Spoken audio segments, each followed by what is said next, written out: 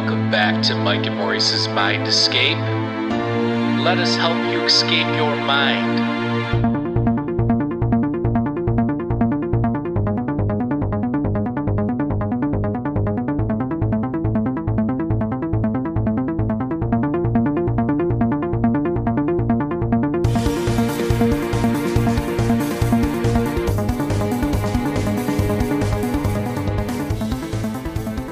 All right, folks, welcome back to Mike and Maurice's Mind Escape. We have episode number 115 today, Puerto Rico, El Yunque, and Flying Saucers with our guest, Matt Tiller.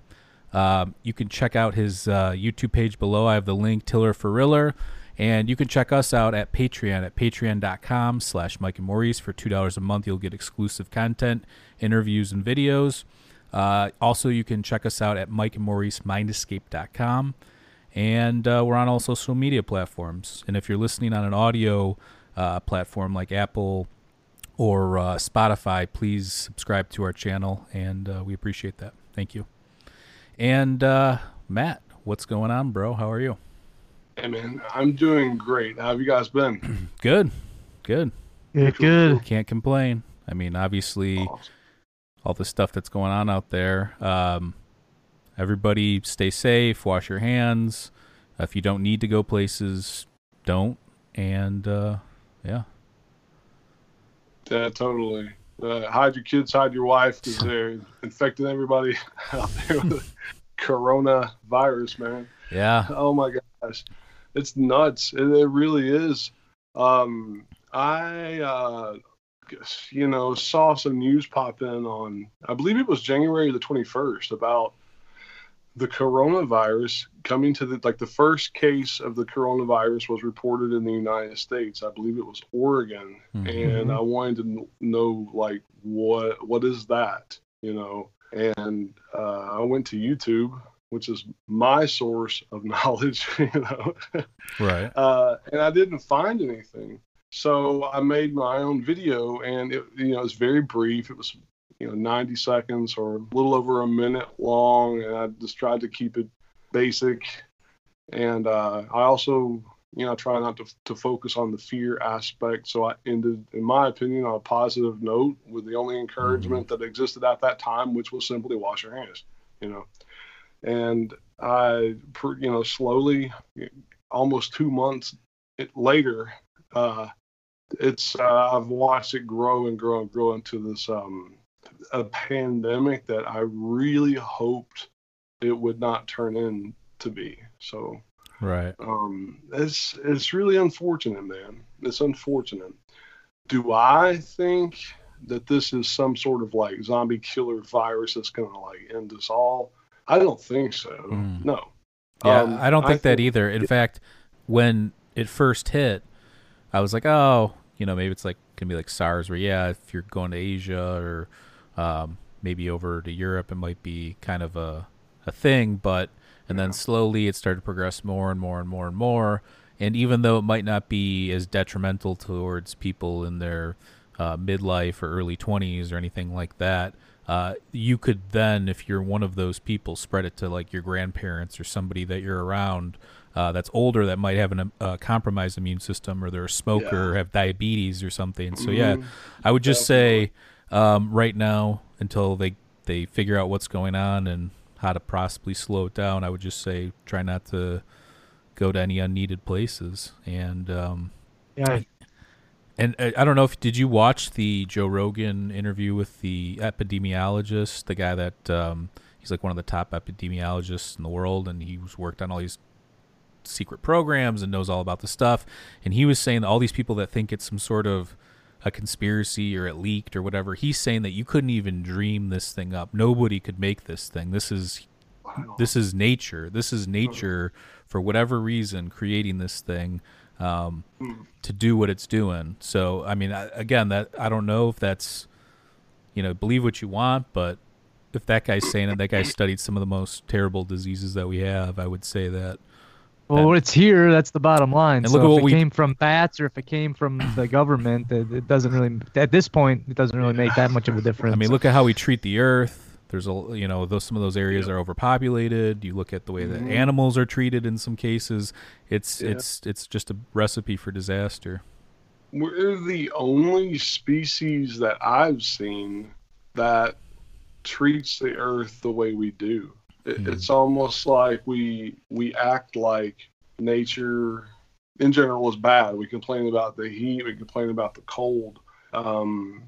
We take trees and tear them down so that we can cut them up and build a house. And it's like we're always trying to make the planet fit us.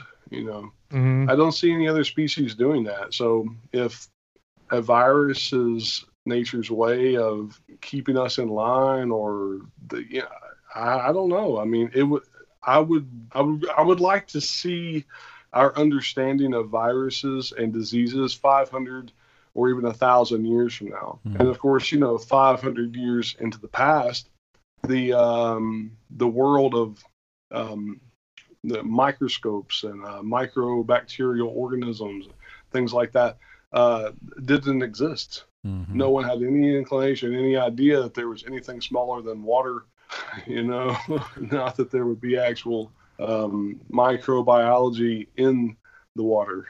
Didn't that one astrobiologist guy come out and say too that possibly something like this could potentially be rained on us from the cosmos, from some other source? And if you believe in panspermia and just things getting around out there, I don't see why that couldn't be the case. That's true. In fact, Neil deGrasse Tyson has even talked about the water bear, the tardigrades. Right. The water bear probably came from another planet or another solar system, another galaxy, perhaps. No, he doesn't believe in aliens. He didn't say that. And what a nice segue into alien talk. Yeah. By the way, I got a book coming out. Oh my gosh, yeah.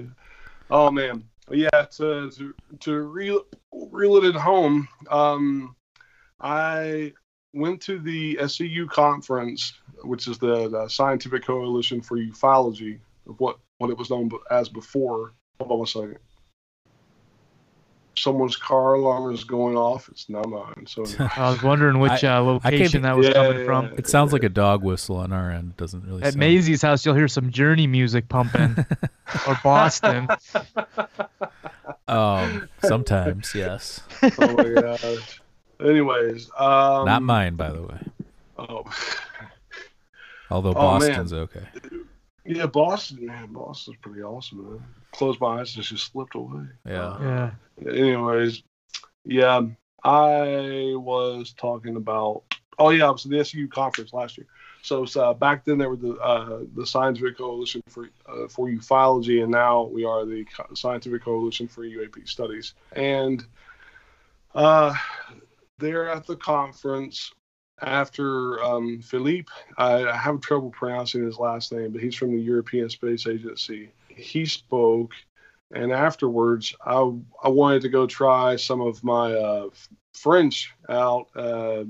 Parce que je parle un peu de français. I speak a little bit of French. I probably just massacred that for anyone who actually speaks French. I mean, Kevin's hard right now. I mean, Maurice, I like it. Ooh. So there was this it was a guy in front of me. He's a little shorter than me. I'm like 6'1", or 6 foot 6'1". He's a little shorter than me. So I'm not trying to say like a little guy, but there was a shorter guy in front of me. You were lording over who was talking a mile a minute. He seemed there was such a sense of urgency about what he was saying. It was almost like he couldn't get the words out fast enough, and it was urgent. But he also spoke with a Spanish accent, and so from Philippe, who had a French accent, and the Spanish name is Hector Jusino, who has a Spanish accent. I was thinking maybe Philippe doesn't understand, so I would offer to translate. So I spoke to Hector in Spanish and just said, si usted quiere, yo puedo traducir para ayudarle. If you'd like, I can translate to help you out. And he's like, no. And, he speaks back in English, and I speak to him in Spanish, and he speaks to me in English. And but we started speaking and talking, and, but we didn't really exchange a lot of information. But I did say to him, I want to catch up with you after the conference. Let's exchange contact information and talk, because I feel like you have something very important to say. And I'm not real sure what it is, but let's talk. So we did, and it was maybe April of 2019 into May of 2019 that we began to talk, and I heard Hector's story. And so since then, again, almost a year into the future now, here we are in March of 2020. Tomorrow, I will be coming out with the first part of these interviews that I've turned into an illustrated interview or illustrated documentary, and to explain Hector's story, to explain what's going on in Puerto Rico, and plans for moving forward to apply real and current scientific investigation into the UFO phenomenon, to find some real answers. I think the real answers are going to surprise everybody in a good way. Yeah, it's interesting. You sent me a clip or like a trailer, and yeah, it looks like you did a good job, and the story seems interesting for sure. But I just want to point something out too. I just called Maurice Kevin, and I don't think we've ever mentioned this on the show before, but Maurice's whole life, his name was Kevin. I called him Kevin. He's my cousin. I've always known him as Kevin. And then one day in his 20s or late 20s, he decides, I'm going to go to my real name, which is Maurice, which Kevin's his middle name. So I just wanted to point that out, because people are probably like, who's Kevin? And yeah, I thought that you might have said it before too, but did I say that? Have I said no, that I'm saying maybe in a past episode. Oh, you're saying that I said Kevin. Yeah, no, I just wanted to point that out though, because it seems like people are gonna be like, "Who the hell is Kevin?" That's pretty cool, man. Yeah, I thought Kevin was maybe like some guy assisting you all with audio or video. No, we should. Hey, Kevin, turn us down. We just pretend like there's a guy there. Young Kevin. I like that. That's Young Kevy. That's great. my alter ego. But yeah, so back to your documentary. No, I think so. When you're releasing it tomorrow, you said the first part. Yeah, tomorrow. It actually worked out that way. Tomorrow's Friday the 13th. So it's kind of funny. There is a little bit, as much as I don't like to capitalize on the fear or the spooky aspects of the phenomenon, simply because I think it's time to introduce a little bit of positivity. The negativity in ufology or the UAP studies has ran rampant forever, as long as I think any of us can understand or have been into the ghost story side of all of that. Right. I think it's time to open up the windows, maybe repaint some of the walls and make it look nice. Just because, if something is too positive to the point that someone's going to say, like, okay, for example, Alice Cooper said rock and roll doesn't have a bad guy. Everybody was like, look at like the Beatles were wearing like suits and ties and stuff, right. and they were playing the guitars, but they had long rebellious hair. Oh, ha, ha, And then you look at them later and their appearance has transformed very much and stuff. But anyways, Alice Cooper realized rock and roll doesn't have a bad guy, and that's when he, started putting on the black eyeliner and things. He was like a genius with the advertising, because he would put a billboard saying your parents don't want you to listen to this. I think it was in England, and that would just drive the kids definitely right to you. So that's the move, I think. That's great. And a revolution of positivity in a platform that's already spooky on both sides. Everyone sees the UFO phenomenon as spooky. I understand that. I see it as spooky too sometimes. But even for those people who like it, it's spooky. It's on like the spooky side of like your entertainment mind, And no one sees a fire in the sky and laughs, right? Right. No. Yeah. So, and I'm not saying that we need to make fun of anything serious at all. No, but I do believe that there is room to focus on some of the positive aspects of the stories of the past, stories that are happening now, and if we can't do that, if we can't look at the past positively, if we can't look at the present positively, well, for God's sake, man, can we look at the future positively? Mm-hmm. Could we? Is there room in the perspective of ufology to look towards the future positively? I think so, but what do I know? So, anyways, the documentary does open, and I've got it's things I typically don't like to use, but it's like your spooky effects, your sound effects, like the Christopher Nolan was Inception with a Wow. Yeah. I mean, so I'm kind of poking fun at myself for using that stuff, but I thought it was pretty cool. No, I mean, it's all for effect. Yeah. I mean, I think that it depends on what it is. If it's a real story, I think those things can enhance what you've done. I think if it's some cheesy thing, or it's like, okay, well, what is this stupid, it's like a stupid alien movie or something, you're like, but yeah, I think that from what I saw, I liked what I saw, in terms of the way you had it laid out and the structure of it. I liked what was going on, and I watch a lot of documentaries. So awesome, man. But I appreciate it. Yeah, I it's interesting though. You were bringing up like ufology and the community. It's just, I think what I like about when we talk to you is you're doing your own research. You're putting yourself out there. You're not going along with what, you pay attention to what people are talking about and like the main things and whatever, but everybody hangs on like every word, every tweet, every this or that, and then they dissect it. And what they're not doing is their own research in terms of getting out there and producing something, making some sort of connection to this thing, whether it be through art or whatever.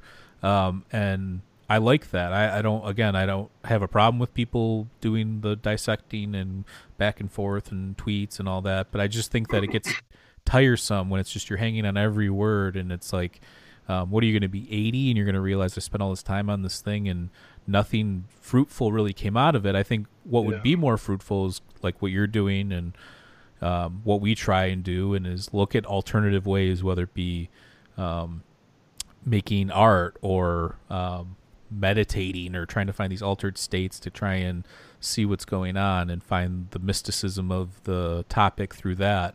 But yeah, I just want to say I appreciate what you do. I don't think there's enough people doing that kind of stuff. Thank you. Yeah.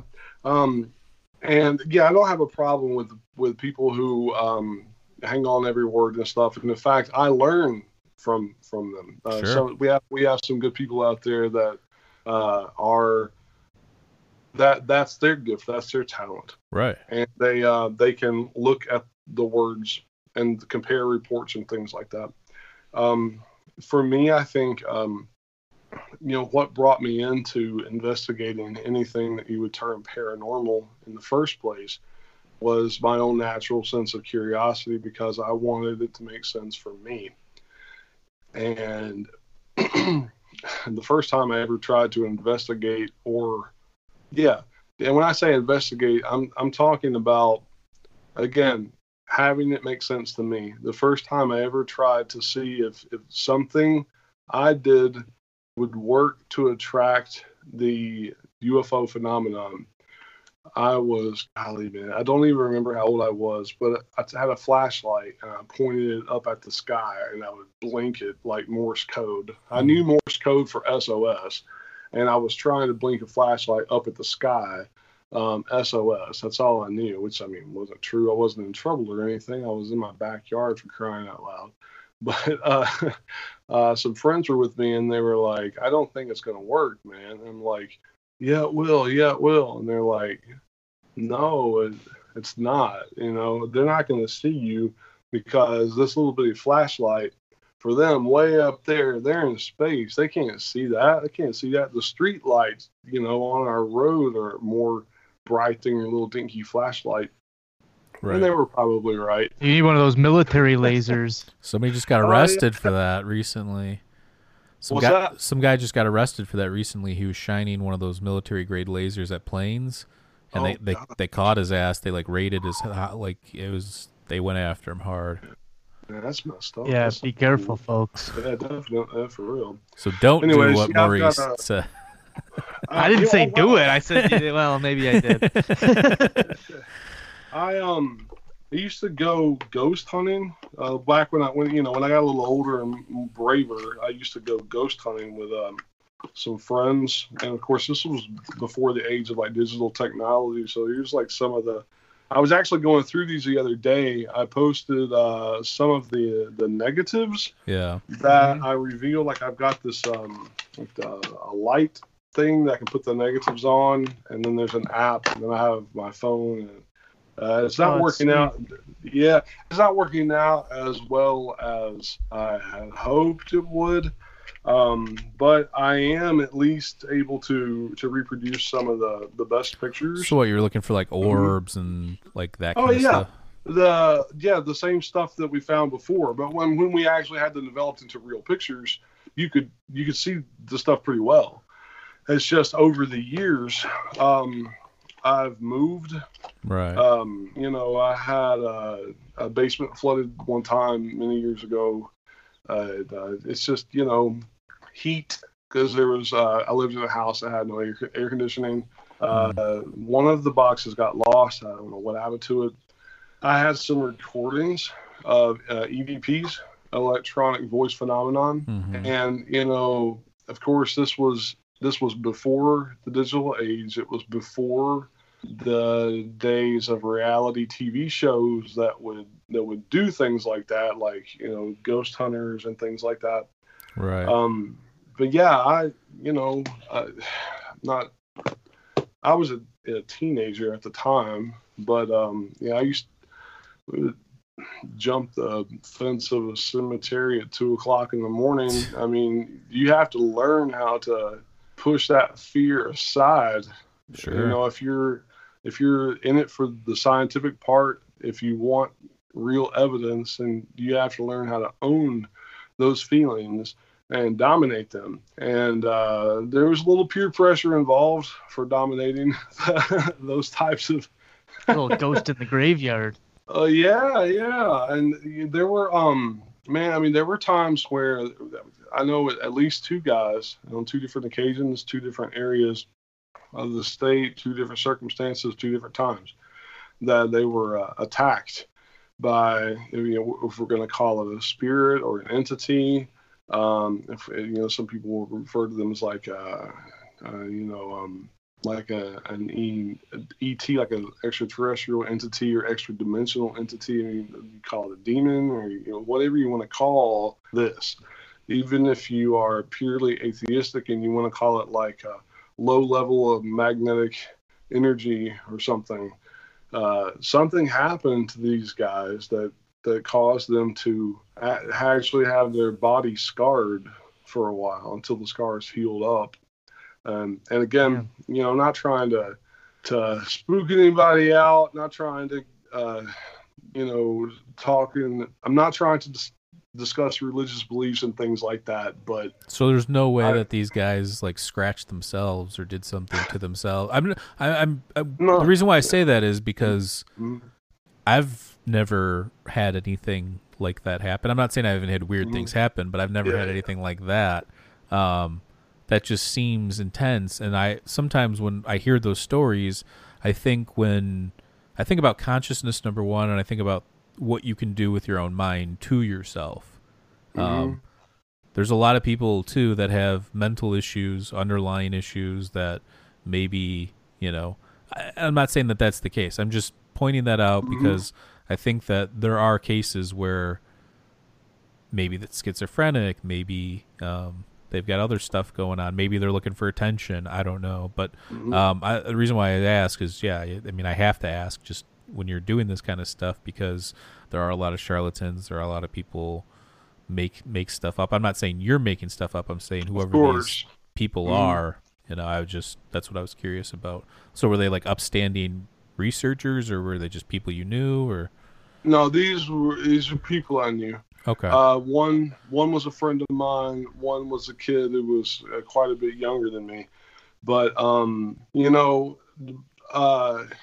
both of those stories are really long, and I don't want to stray too far away from Puerto Rico. I also don't want to get too far away from the UFO phenomenon. Sure. I could literally we could do entire interviews just about those two stories. Okay. Well, we can do that.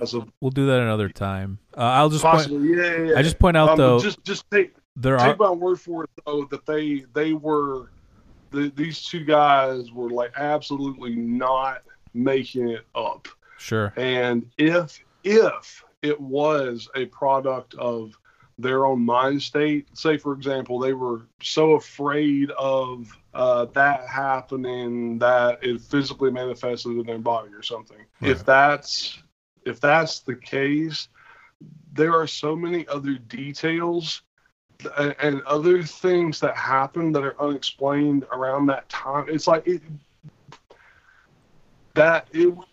would have to encompass so many other aspects. It just seems highly unlikely. Sure. I gotcha. I mean, I've had, well, I should have mentioned this during, I don't know why I didn't tell this story when we did an episode recently where we told our own weird things that have happened to us. This is actually the weirdest one, and I don't know why I didn't mention it before, but okay, so I was in a band for a while, and I was going to my drummer's house, which we had band practice a few times a week. And one day, I get there, and he's in the kitchen. He's like, come check this out.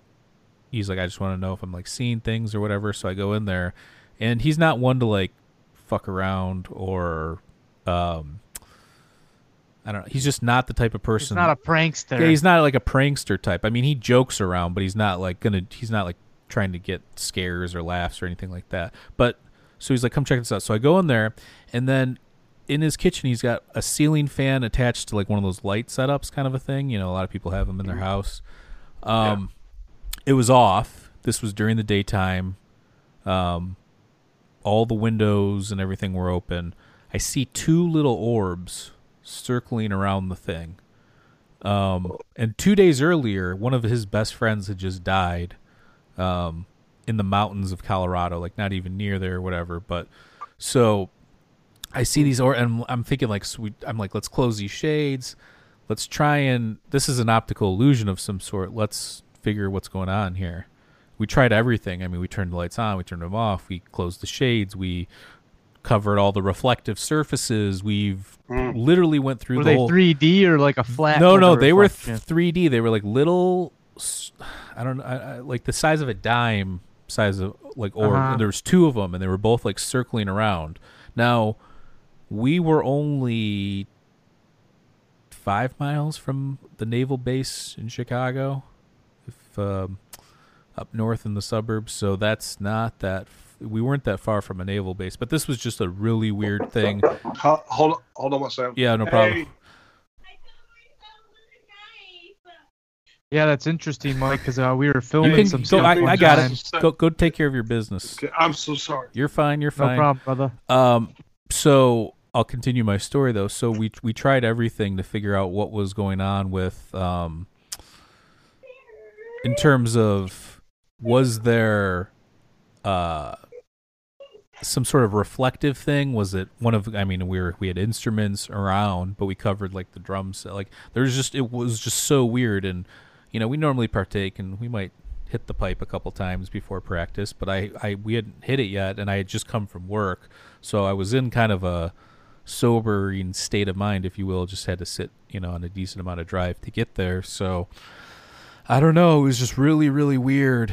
And I completely forgot about it, but, that might be. Did they go away eventually? Yeah, or? They did. They went away. They just like how did they go away? They just disappeared. When they circled the one time around. I just remember not seeing it come back around the. You know what I'm saying? Because there's like those ceiling fan things. They have like the bulb that hangs under the ceiling fan part. These orb things were circling around it. So again, Could it have been something reflecting? Sure, but we took we literally went through and kind of tried to figure out systematically what this could have been, and we never did. And at the time, I don't know, I thought it was weird, but I'm like, I don't know. I didn't really think too much about it, but then later on, I was like, that was really weird. And the fact that he just had somebody close to him that he knew die recently, and I don't know. Yeah, we were filming that episode with Dogan and Murphy when we were actually in Uncle John's office. I captured an orb. I'll have to pull this thing out. Maybe we can highlight it. But again, when I'm working with film, you have lenses, you have light coming in all different directions. You're a professional photographer, so you know artifacts. This thing came in and swept through it. It was a little flying thing. I don't know if it was a bug. I don't know what it was, but you'll have to remind me, and maybe I can highlight it, and we can actually show it to some people and maybe get some feedback on it. But was it during the winter time? I'll have to go. It was when we were filming the episode 1 of Dogan and Murphy. I have timestamps on some of that stuff, so I can go back and check. But the only reason why I asked that is if it was during wintertime, I don't see there being any of those like flying moth or flying kind of bugs kind of a thing. Right. No, you're fine. Yeah, I don't know. Again, I don't know what this thing was. So do I believe that orbs are weirdness? For sure. Do I think I know what they are? Could they be spirits? Could they be UFO related? I don't know. I just know that that's the weirdest experience I had. And if it was a trick, it was one of the best tricks because, again, we went through systematically and tried to figure out how this was doing this. It was almost like something out of a movie or something. Didn't Thomas Jefferson report something like that? Thomas Jefferson? He was the first, Thomas Jefferson was the first person to report a UFO sighting in the new United States, I believe, or at least one that was talked about with other people. That's pretty cool. I think Jeremy Corbell said that Christopher Columbus witnessed a UFO. Yeah, there's a few UFOs off the coast of North America, I believe, when he got over here. And to segue into Puerto Rico, that's the same type of phenomenon that they witnessed there. There are these lights that appear underwater, and they come out of the water, and they'll go up into the sky. They will appear in the sky, and they'll come down to the water, go under the water, and then sometimes they come back up. And if you look at the Department of Homeland Security thermal video, surveillance that they got from one of the airports out of Puerto Rico near a place called Aguadilla. It looks like Aguadilla, but it's Aguadilla, Puerto Rico. There's a report on the SCU website called Aguadilla UAP.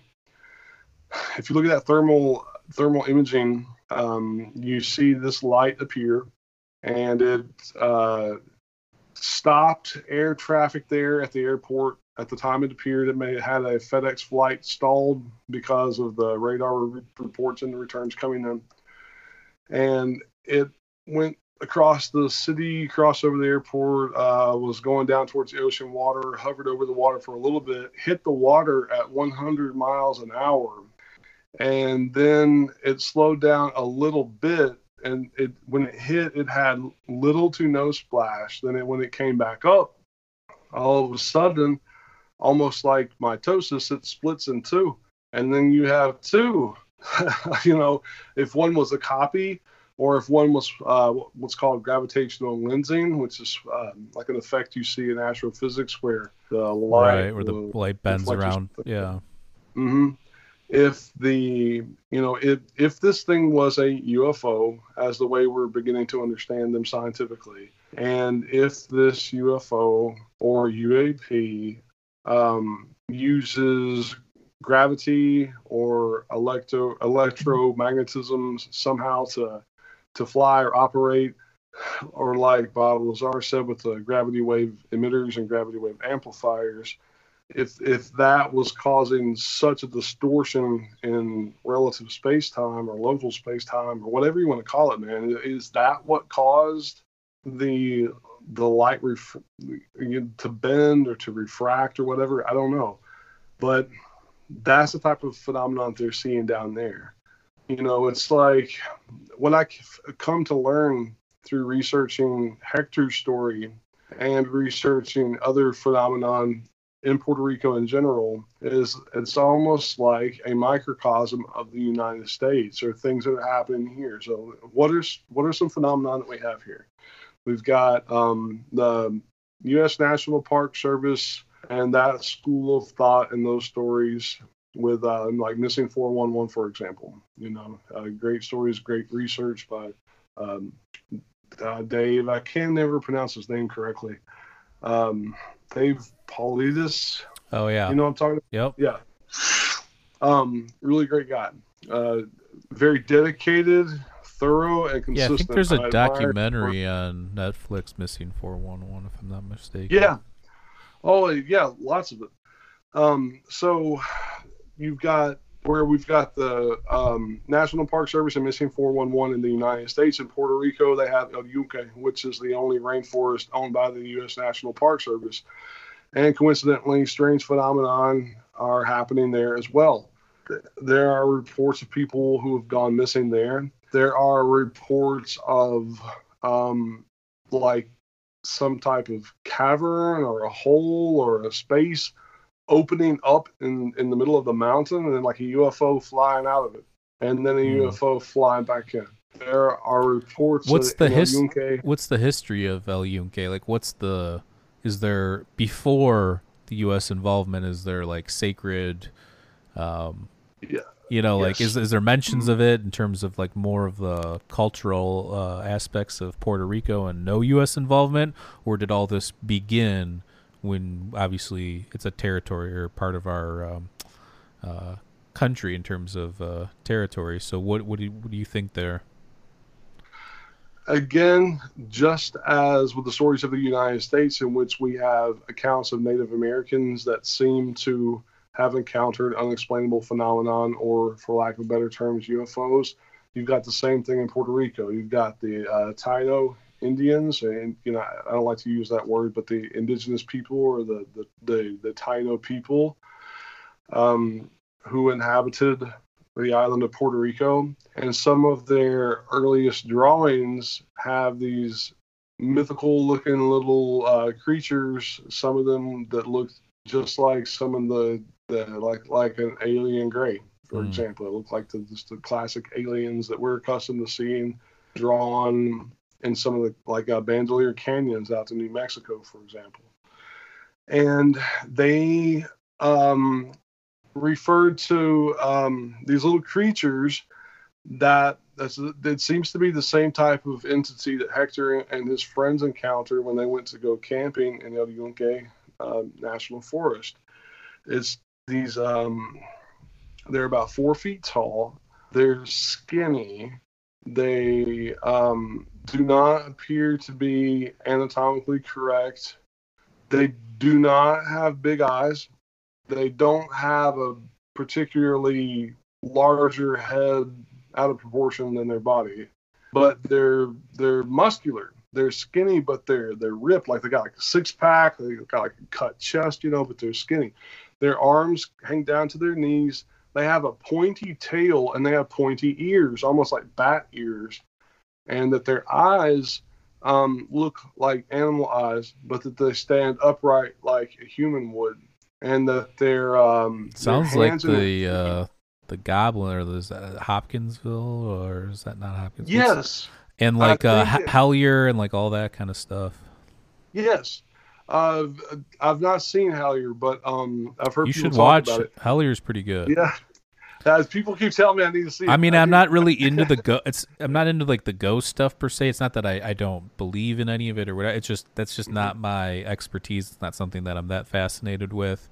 But they kind of spin it into the whole UFO things, or possibly aliens, or some sort of subterranean thing going on. So it's definitely worth checking out if you have not already. I didn't think I went in thinking what's the hype about this, and then I watched it. It's well put together. The people seem genuine in what they're doing. So yeah, I mean, I definitely recommend people check it out. Cool. Yeah, I need to check it out too. let's see, back to Hector. He's So describe these little creatures. That's where we're. yeah. Their hands are like almost like they have like fat nubby fingers with a nail, and then then they would have like a hoof, almost like a hoof, but like 4 nubbins or something, and that would be like their hand. And then their feet are much the same way. Their tail is almost like a kangaroo tail, but it is pointy. And at one point, Hector said that he actually got a really close up look at one of these things. So let me write it down for you real quick. And I say real quick, and then I speak for 15 minutes about the flavor of popcorn. Anyways, what is the so when he so is there any chance it could be some sort of like mutated or deformed monkey, because they have monkeys in Puerto Rico? Possibly, but they've appeared in quantity, and there are other reports. Again, let me just I'll hit the highlights for you. Sure. So just as in many cases with the phenomenon that we have in the United States, Hector's 12. He's at a church camp outdoors. It's the Presbyterian church, even to this day in Puerto Rico, has this church camp, this outdoor church camp, and he's outdoor with other kids about his age, teenage folks, and they're praying, and all of a sudden, up in the distance, somebody yelled, "What's that?" And they notice that there's this little blue light that looked like a star, and it was getting closer. It got bigger. It was getting bigger, and then it came to where it was just right in their presence, and it appeared to this like big orb. And there's some other details there you need to check out. But Hector, the takeaway from this experience was that he felt he had a mission from God, especially when the older folks came, like after the event was all over. That's when the adults are alerted to, something's happening, and they're on the scene to interpret what they didn't actually see. But I don't fault any adults for doing that at that time.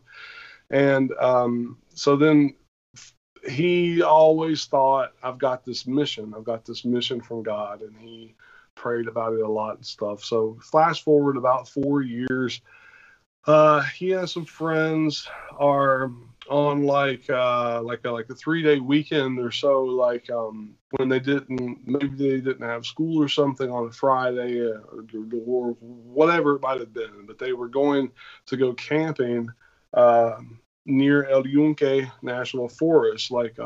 Part of the national park area there has beach too, and I've actually been to El Yunque. It's a beautiful place. So when I was there, not too terribly long ago, I looked out and I could see the Atlantic right from the vantage point that we're at.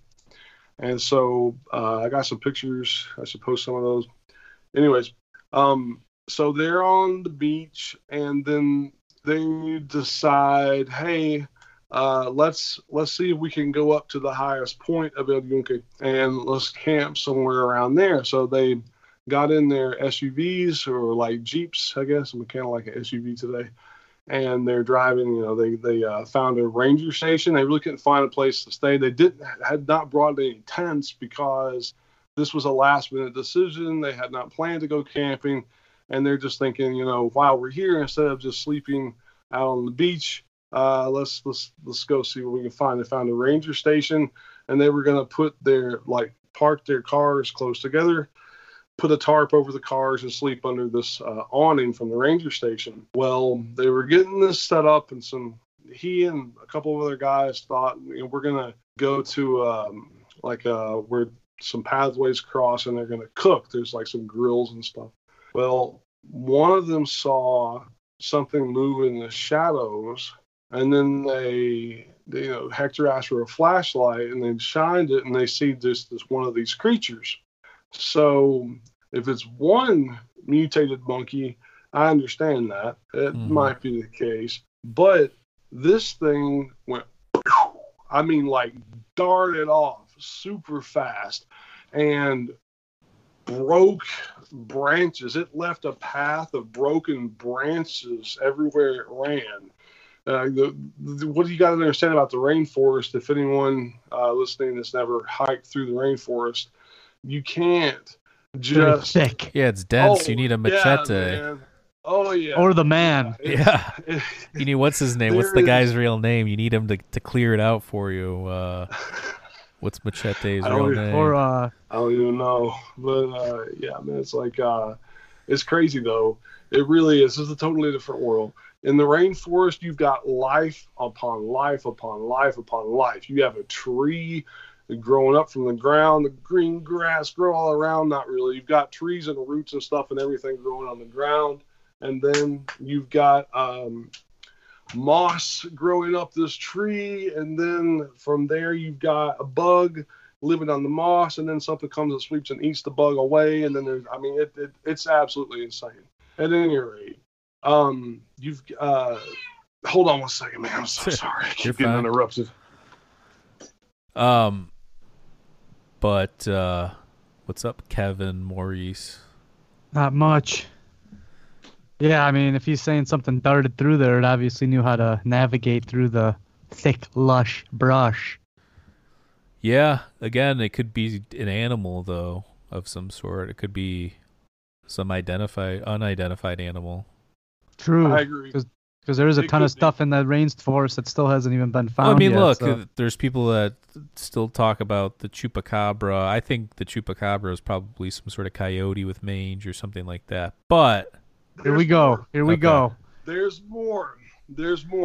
Hector has been very guarded with his story. And when he first started coming out with it, this incident happened in 1973. This incident coincides with something in the history of ufology that's called the 1973 UFO flap. And have you guys heard about that? No. I had not. Jacques Vallée could probably tell you more about the UFO flap. In 1973, there was this sudden increase in UFO sightings that also came with strange creatures. So, like, that was the year in ufology where you've got creatures and weird-looking animal folks and UFOs for some reason in 1973. So when this happened, and if you saw the illustrations I had in the beginning, if you were able to pause the video and get a good look at this creature here, or creatures, that is what people began to call the chupacabra. And the reason that we know the word or know the name chupacabra today is because of Hector's story and other people who were witnessing the same type of strange encounter in Puerto Rico at that time. It was actually a Puerto Rican comedian who was joking around about these creatures, calling them chupacabras, because just like, again, we've got stuff in the United States, everything that's happening here is also happening in Puerto Rico. We've got cattle mutilations. In 1973, they had goat mutilations. Same stuff. Yeah, I mean it's fascinating, and I always think too, like, what are we capable of, in terms of our government or different programs and stuff like that? Because do you watch on the History Channel that Project Blue Book show? I have.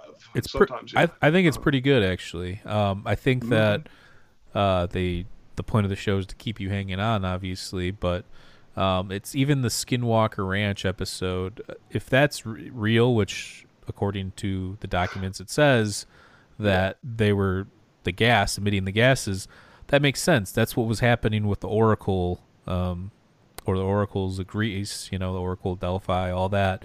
These women would inhale these fumes from the earth and have these psychedelic experiences and see things. I'm not saying that explains all the weird stuff that's happened, but if you're telling me that the gas, that's what they were, our programs were intentionally doing to people to induce these things, then it makes you wonder what really is going on there. If it's some sort of training ground, or are they experiments, or trying to figure out what's going on, or there's a lot of connections to be made. Sorry, with what you just said. I tend to get excited and wordy like when I'm talking about stuff, and I apologize if I've not been clear. So the reason that we know what a chupacabra is, or the reason that we even have that name chupacabra, is because of it came from Puerto Rico. I always thought it came from Mexico. And a lot of people I know also have thought it comes from Mexico. It actually it originated in Puerto Rico. And if you watch it's, I don't remember which one it was, but when I did the interview with Dave Falch, the FLIR camera technician, he works with FLIR cameras. I was joking around with him and said, like, is it a balloon? Is it a bird or whatever? And I said, well, then I guess it's chupacabra. And he said, oh, well, no, that would be Puerto Rico. And at that time, I'd been talking with Hector and got my own facts in order and found out that the chupacabra actually originates from Puerto Rico. And that's why on the recording you hear me say, you're right. You are exactly right. It is Puerto Rico. Good job, And that's, goes back to all of this phenomenon. It was a Puerto Rican comedian that used the word chupacabra to make fun of this phenomenon, because chupacabra means goat sucker. Yeah. And he was saying, why are we going to have, if we're going to have aliens to come visit our planet, why are they going to come and suck our goats? That sounds disgusting. And that's not what I mean. That's what I do every Saturday. Oh, gosh. I walked into that one. That's not what I meant at all. But that's what that means in Spanish. Chupar, to suck, and cabra, goat. So chupacabra is a goat sucker. Anyways, that's not what these animals were. So Hector's been very guarded with his story. He came out with his story to some Canadian filmmakers, and they put his story in with other stories about similar phenomenon and what actually sounds like chupacabras that were sucking the blood of animals until they were like completely dry. All the blood was gone, or just their ears were removed, or the same stories you've heard before. Just the ventricle from the aorta or whatever was removed, and then that's it. There's like the surgical scars, no bleeding, all that kind of stuff. And then they put the word chupacabra in. They made it sound like that's what Hector had said. He never said that. So they mischaracterized his story. And then this documentary hit the Travel Channel. And to be honest, he felt that he had been misrepresented and his story had been mischaracterized. He felt like maybe there was a little bit of betrayed trust from these guys, these filmmakers. And so he stopped. He stopped going public with his story. He stopped sharing it. He was a member of MUFON for a while. Was a field investigator. He joined the United States Army. He's an Iraq veteran. Hector's really got a phenomenal repertoire of experiences. Life experiences and experiences with the phenomenon. But moving on, they see this thing run away. It leaves these broken branches. So then they're teenagers. They got kind of spooked and they were laughing and stuff. And one of his friends said, well, it must be their wildcats. And there's nothing that big on the island of Puerto Rico that can run that fast. And there are no wildcats on the island like a tiger or cougar or something. But they just were like, okay, whatever, wildcats it is. And they went about their evening. Later, they tried to go to sleep and under the awning of the ranger station. And for whatever reason, bats just swarmed in, man, from everywhere, and were just invaded their territory, and they were forced to leave. So they're driving down the mountain, and these roads are narrow, and they're only going about 15 or 20 miles an hour. And then they turn a curve, and the headlights are pointed right to 3 of these creatures that are standing on the side of the road. And then so they're like, oh crap, they're like, what's going on? But where else are they going to go? They can't back up the mountain.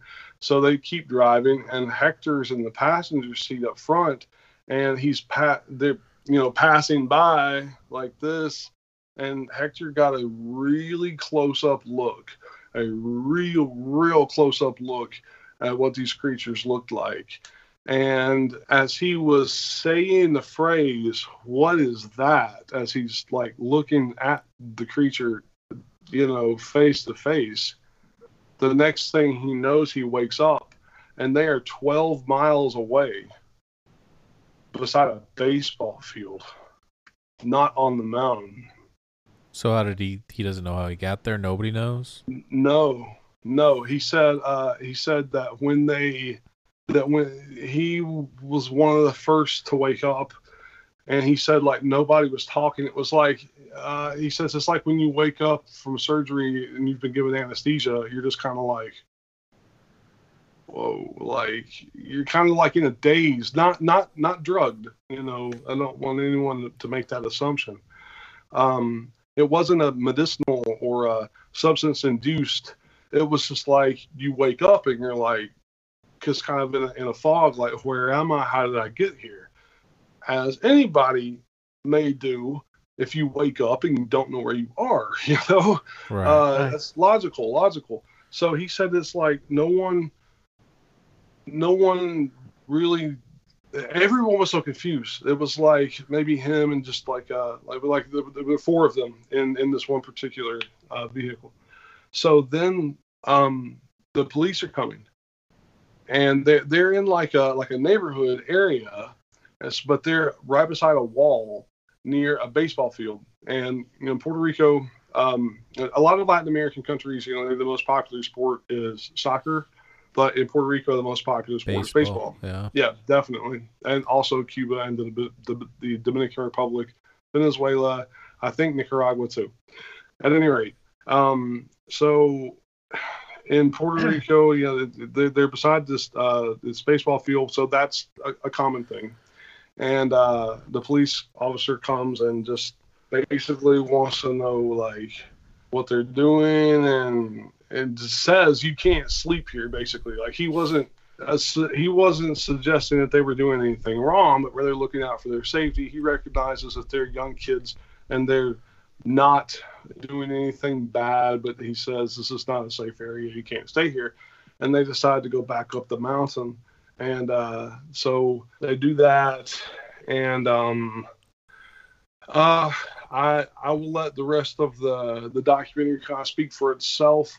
But they're, that those are the main highlights for the typical types of stories that people are interested in the UFO phenomenon.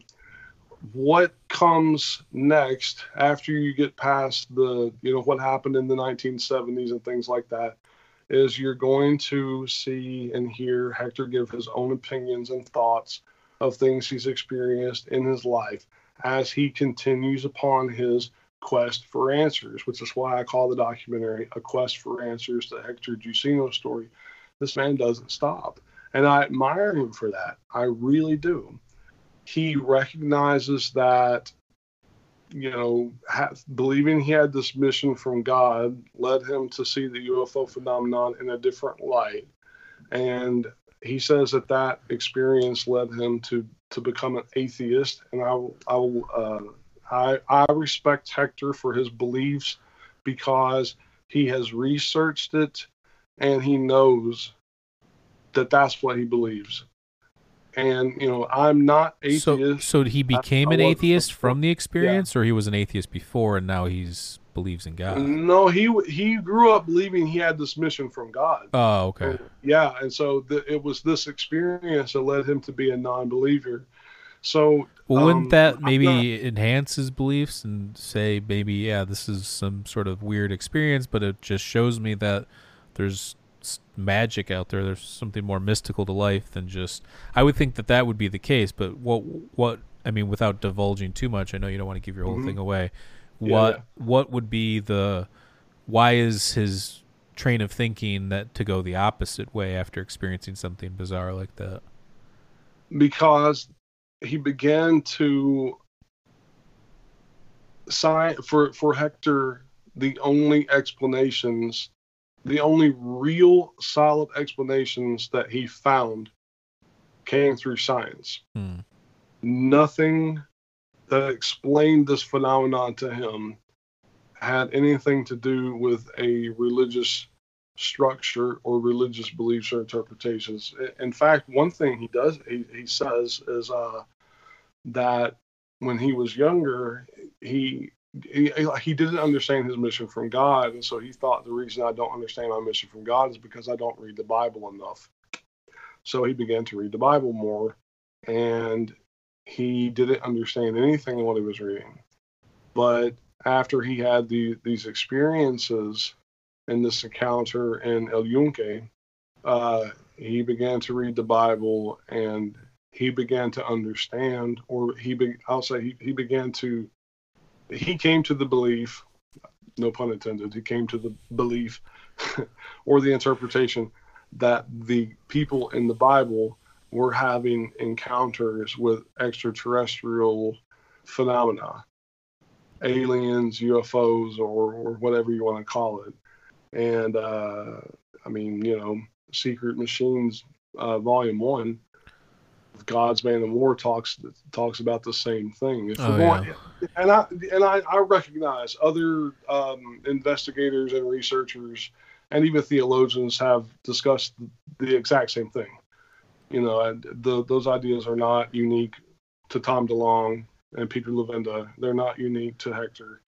A lot of people have thought that. I mean, I don't think we've talked about this at the other times you've been. I don't think any of this stuff's really physical. I think it's all based on your consciousness, playing off your consciousness in some way. I don't know what that is, but tuned into a different frequency. Yeah, I mean, perhaps you can go on. You want to talk to somebody that met aliens yesterday? You go on to any DMT forum or Erwids and read the trip reports or whatever the case may be. And people are having psychedelic experiences and talking with entities almost every single day. And on top of that, meditation. And you look at some of the ancient religions and its correlations to meditation, psychedelics, altered states of some sort or another. I don't disagree with what you're saying. I think that there is some sort of connection to the phenomenon based in science. I don't think science cares that much about these subjects, so I don't think that there's really enough scientific research that is looking into it, other than the obviously the recent psychedelic renaissance that's going on and the research that you see going on with that. But in terms of UFOs and what's the scientific explanation, I mean, yeah, you have SETI and stuff like that, but they don't really care to believe the gimbal video or the go fast video. They're not looking at that, I'm sure, and if they are, they probably think it's nonsense. So I think it comes down to is this religious connection and the spiritual connection, and is it our mind manifesting some sort of like are we creating this connection in terms of the way we think about it, and maybe it's completely different, and that's just based on our perceptions or the dogmas that we've learned growing up, or whatever the case may be, kind of like a Jacques Vallée Passport to Magnolia, that this thing's putting on different masks and interacting with us in different ways based on what we want it to be. So if you're a super religious person, maybe you have a crazy experience with Jesus or God or whatever. If you're into UFOs, maybe you encounter a gray or some sort of alien being. If you're into, whatever it is, ghosts, maybe you see a ghost. But yeah, that's the way I think about it. And I'm not dismissing the fact that there could be physical aliens, or obviously the universe is infinitely vast. There could be billions of civilizations out there for all we know. I'm simply saying that when I talk to people, we've interviewed enough people, we've talked with a lot of people so far, and doing my own research, watching videos. It's for me, I'm taking people at their word, but the things that they describe, it doesn't seem like I'm sitting here right now, we're having a conversation and an alien just walks up. I've yet to believe somebody that claims that, based on the way they're talking about it, the evidence that to support it, that kind of stuff. Has that ever happened? I don't think so. But again, I think when you look at lucid dreaming and in altered states of consciousness and people being in different wavelengths, I think that's when that stuff happens, in my opinion. I can't.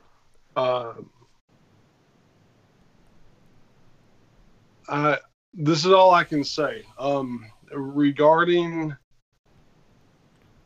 any type of picture or photograph or video of what we might call an extraterrestrial intelligent being.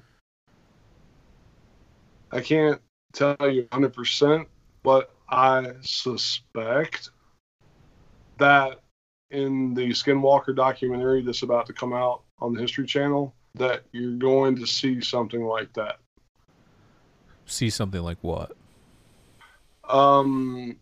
Something, okay, like for example, physical evidence, or yeah. Okay. Interesting. I mean, I know Stephen Greer, part of the CE5 stuff, Stephen Greer's got supposedly a picture of what he would call an extraterrestrial or some sort of being that one of his people around him captured or something like that. And then just watch. I'm just going to tell you, everybody, watch the Skinwalker documentary.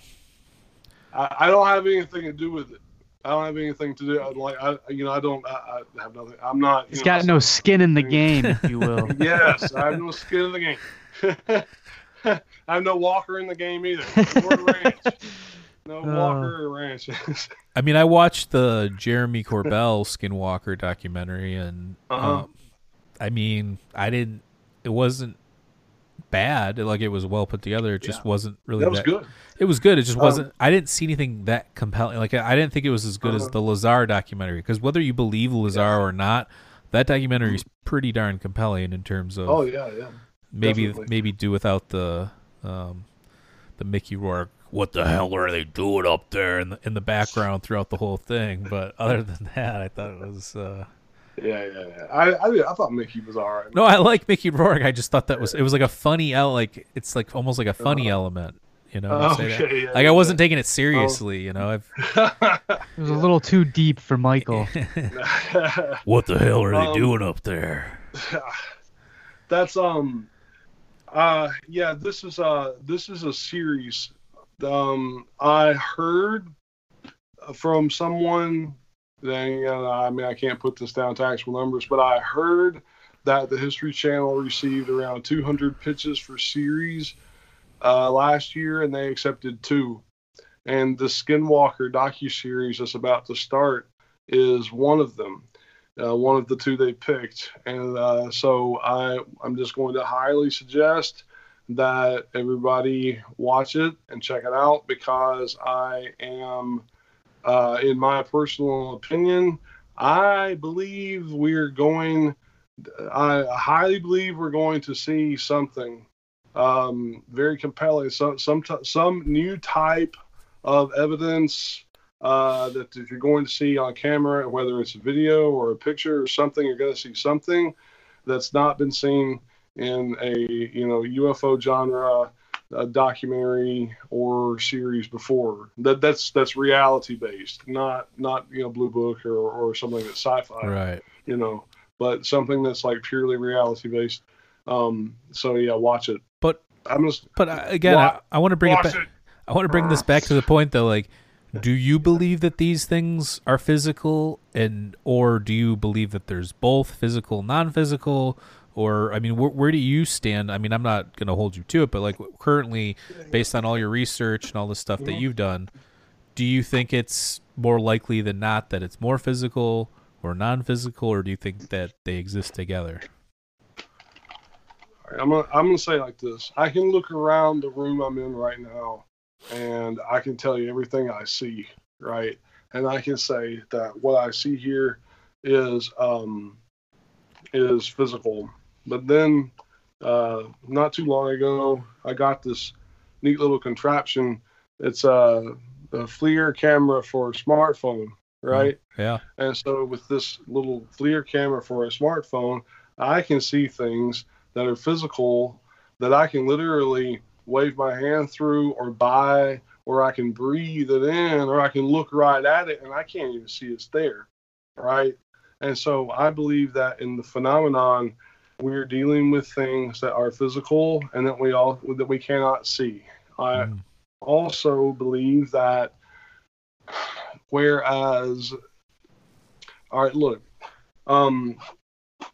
Puerto Rico has had around 1,000 earthquakes, or they've had over 1,000 earthquakes since December of 2019 and now. Right. Over 1,000. And subsequently, their UFO sightings have skyrocketed. Now, over the summer, if you watch the Contact series, there's some evidence to suggest that the UFO phenomenon and earthquakes or natural disasters are related somehow. If you saw Unidentified Season 1, you see some happenings in Italy that suggest a UFO might have caused some earthquakes there. There's also evidence to suggest there was UFO activity that caused earthquakes in Mexico, or they perhaps were observing the earthquakes in Mexico. Well, let me ask you this. Let me stop you right there. You're a man of science. I'm a man of science. We both love science, but we also love some of the woo-woo stuff that goes along with it. Yeah. Mm-hmm. As I mentioned before, anytime that there's these gases that escape the ground, it causes it can cause mass hallucinations. It can cause hallucinations.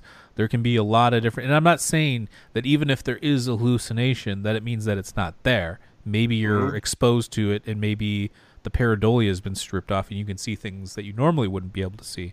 But my point is, this correlation with earthquakes, could the correlation be based on we're ingesting gases that are causing us to see these things, or maybe there's some sort of physical process happening that we're not aware of, where then you see lights in the sky, or whatever the case may be. I'm just asking you, again, I want to look at all sides of these things, because if you don't ask questions, you just become one of these people that believes anything anybody says, and where does that get you? So, of course, we're going to ask some of the hard questions. I want to know what you think based on the research that you've seen. In, like, again, I mentioned the skinwalker, and the government was pumping gas out of the ground, and these people are inhaling it and causing hallucinations. So, all right, cool. Yes. And yes. Okay. To both. I believe that the earthquakes are releasing gas. And this is something Hector told me, okay? Hector believes that a lot of these lights in the sky and these orbs, and even the light they saw that was the star that came and appeared and began shooting rays everywhere, all over the church people and stuff, he believes that was ionized gas. Now, if you look on the electromagnetic spectrum, ionization happens towards the high end, and you can see those things to a certain degree. If this is ionized gas, it can appear like sometimes. Look, there's one time before I did the interview with Steve Justice from To the Stars Academy. They had a schedule conflict and had to cancel, and I didn't hear from them for a while. And I knew they were busy, but in the back of my mind, I'm thinking, okay, who is the least professional? Me. Well, they've changed their mind. They've moved on. They found someone else to do the story. And so I was a little down on myself. I went outside just to kind of look at the night sky, as I do quite often. I looked up, dude.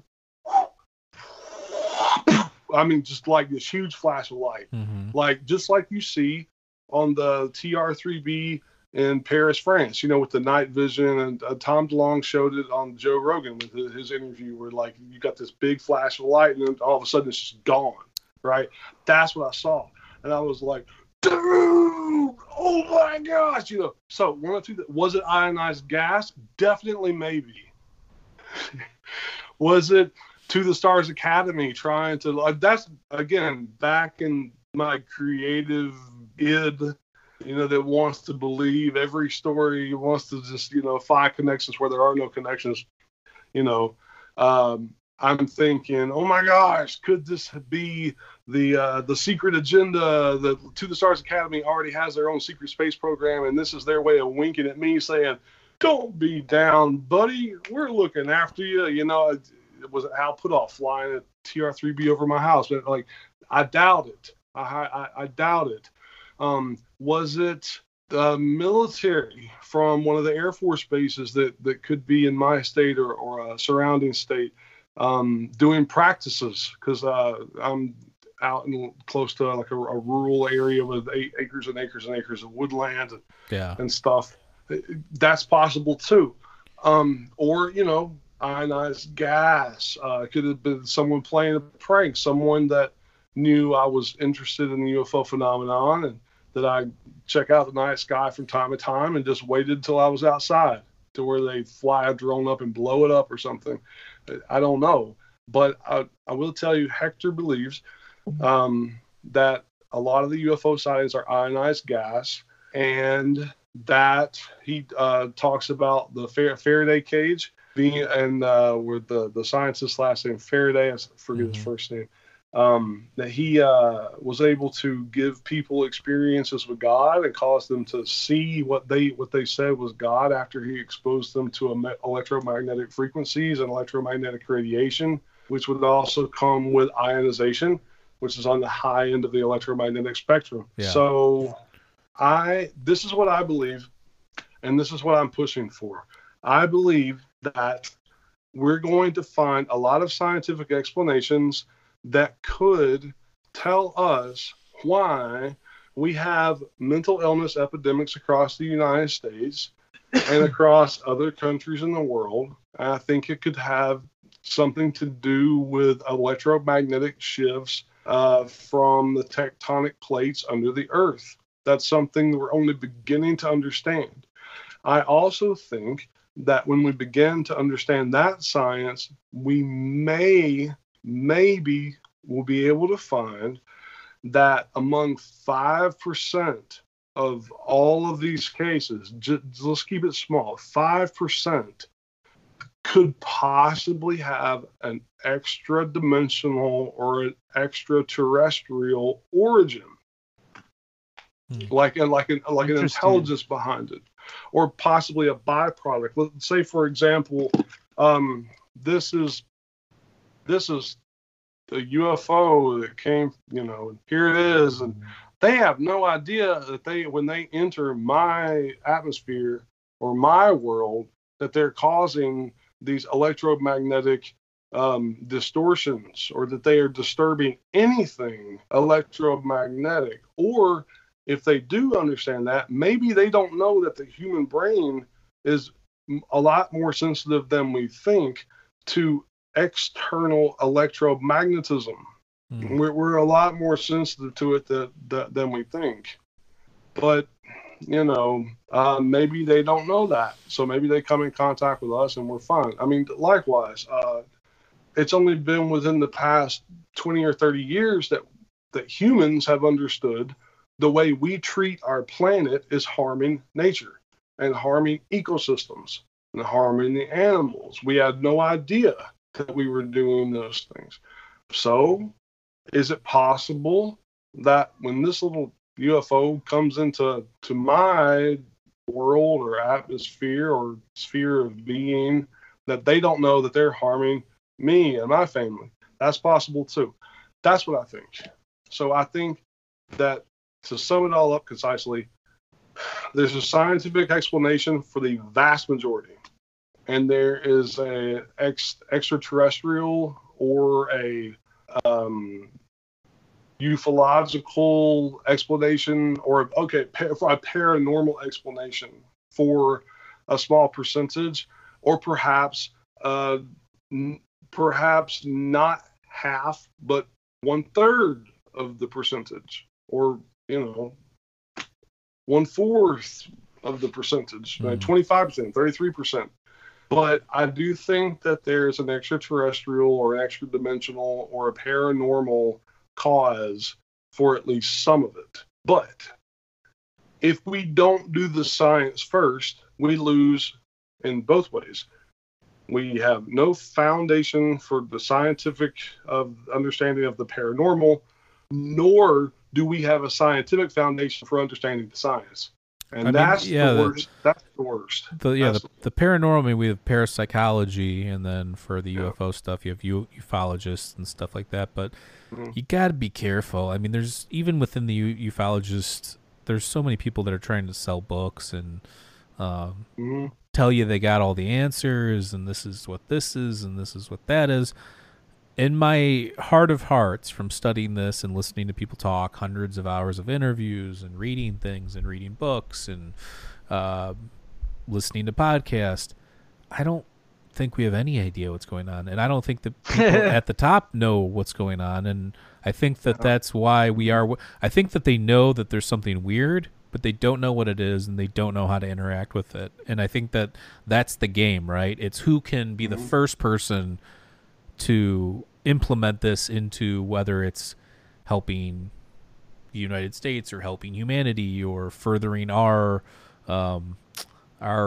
progress as a species and stuff. So I think that there's a lot invested in this, because if, let's just say that hypothetically this is all some sort of weirdness or UFOs or whatever, then it's beneficial to be the first person to connect or interact with this thing on a level never seen before. Not just, hey, you saw me, I saw you kind of a thing, but let's figure this thing out. Let's have some sort of communication.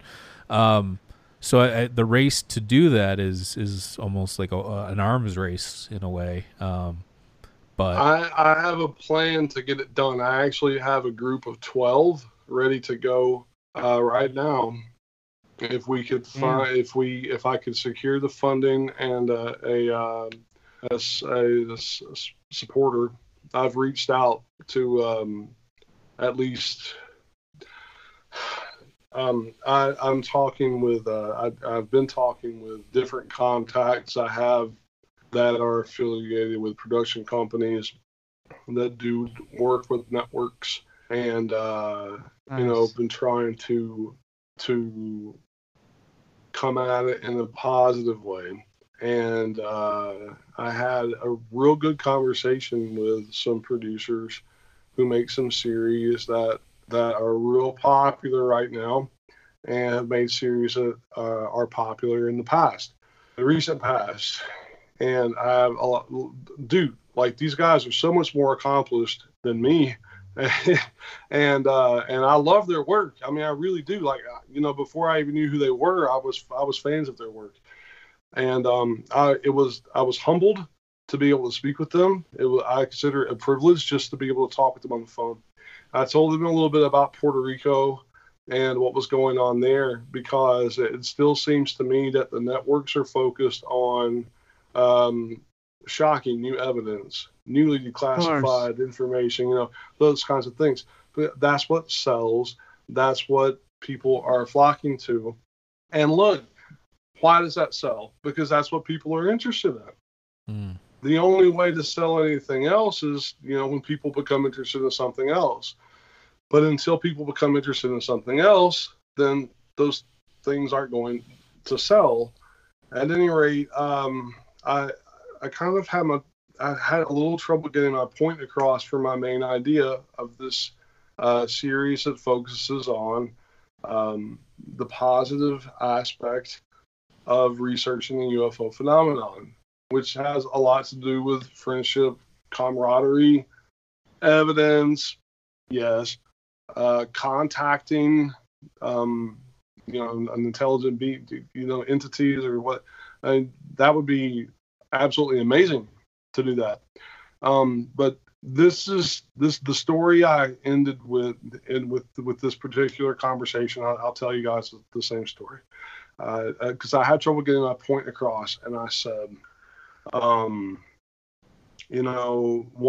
afternoon I was tired and I fell asleep in my reclining chair, and when I woke up, my daughter had colored in the lines of my tattoos. Like, I've got a Misfits tattoo here, right? And so I had been outside working in the yard, and I'm like, tired. I wake up and she had colored in the lines of this crimson ghost, like pink and purple, orange, green, Yeah.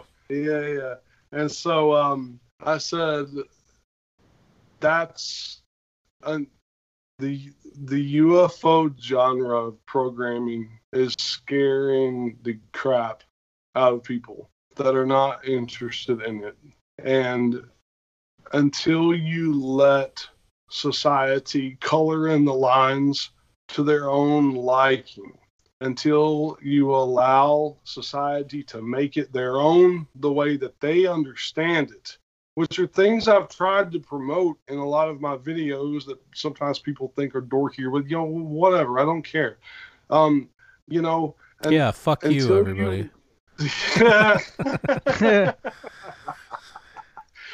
Until you give society the freedom to color in the lines and paint this thing to their liking, then we're stuck. This is the phenomenon, and this is the way it's going to be. I mean, what do you see in these types of shows, right? No offense to anybody, but we only see predominantly Caucasian men, kind of like us, I guess, military background, scientific background, very serious, very pragmatic. And the more awards, the more badges, the more credentials, the more diplomas. I mean, the more serious you are, the more credible you look. And that's cool too. I understand.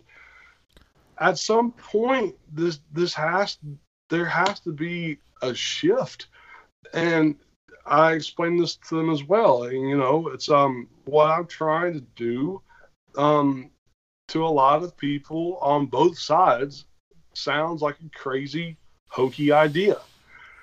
Why would anyone who's a fan of reality-based TV want to tune into a UFO show, especially if they are creeped out by UFOs or don't like them? Right. They wouldn't.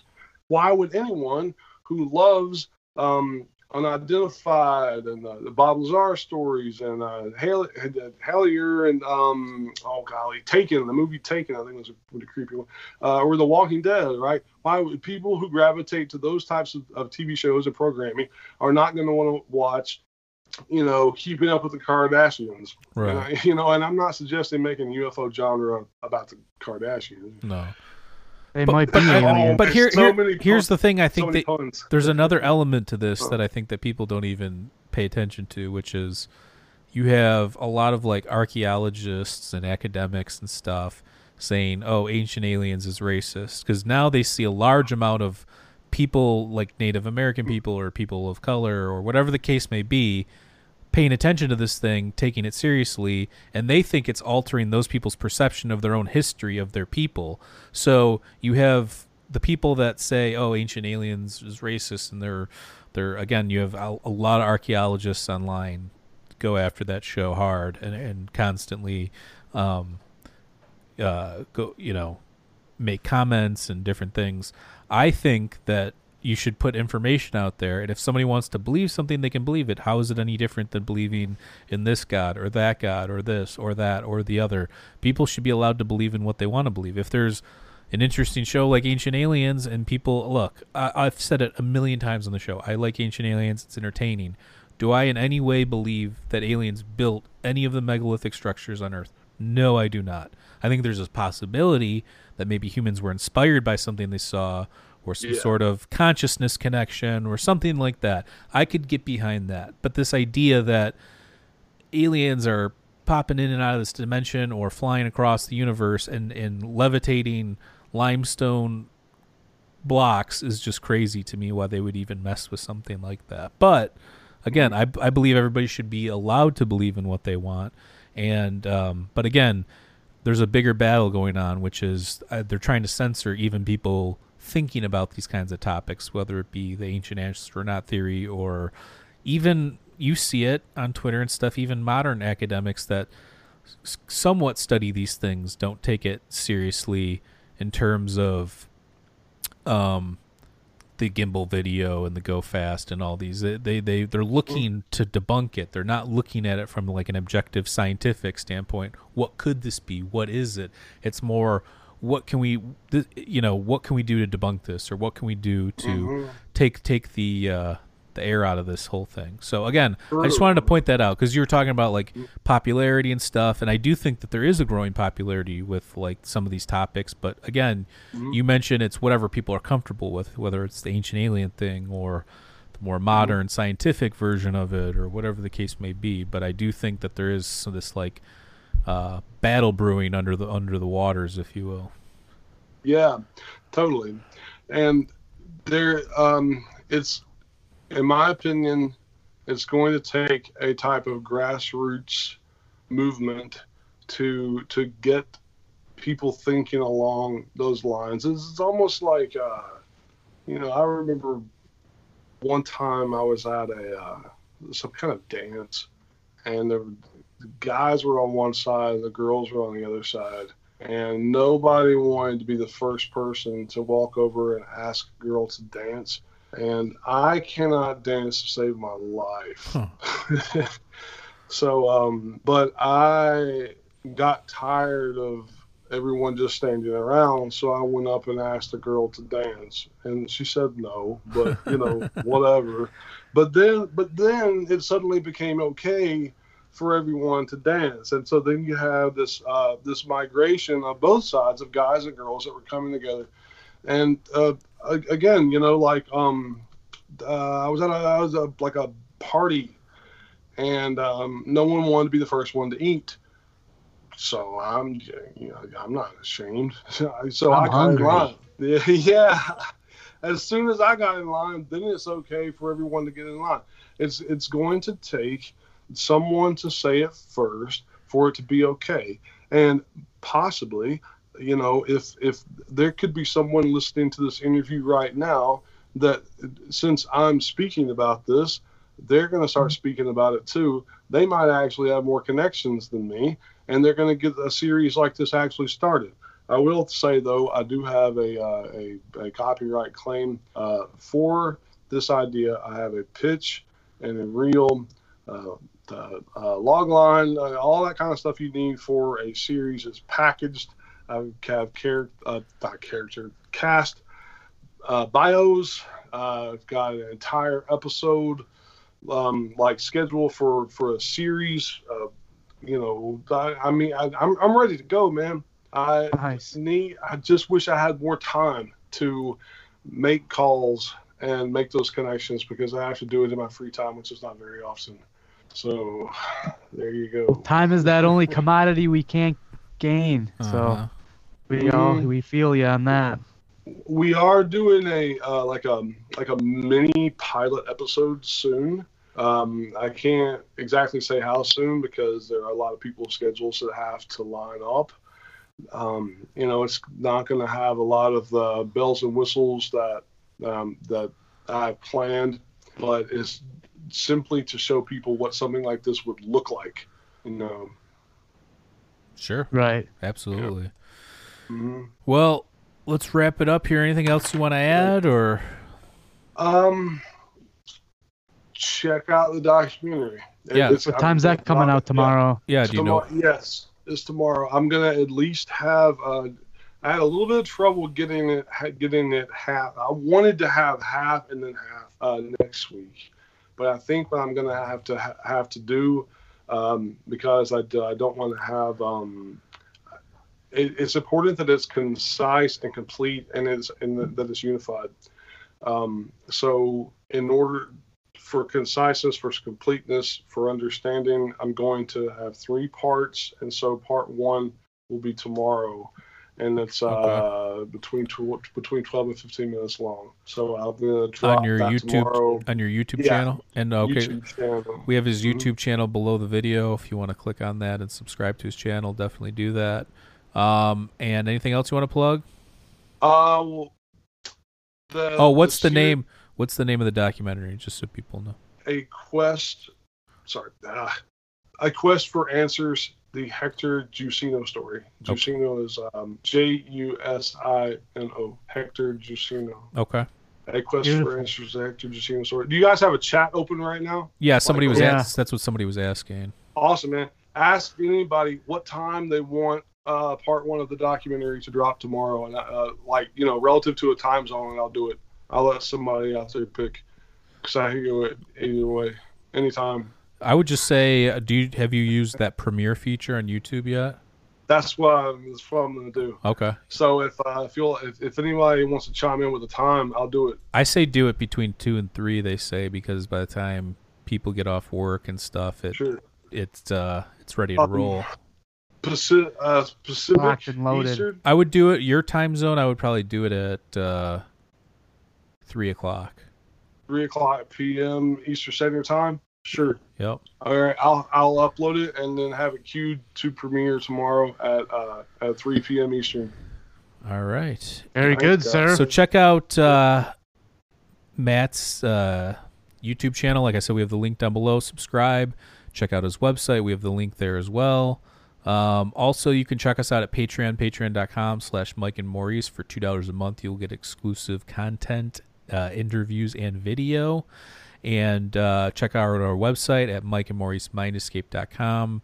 We are on all social media platforms. Again, if you're listening to us on audio platform, please subscribe. And that's it. Thanks again for coming on, Matt. And we'll have you on again in the future. And definitely looking forward to watching your documentary. Last thing, I got to give props and thanks to Para Terrestre. This is Paraterrestre. They're a YouTube channel. We're collaborating and exchanging information about Puerto Rico and where to go from there. I have plans to go to Puerto Rico this summer and do some documenting with Hector and Paraterrestre and some other contacts I have down there.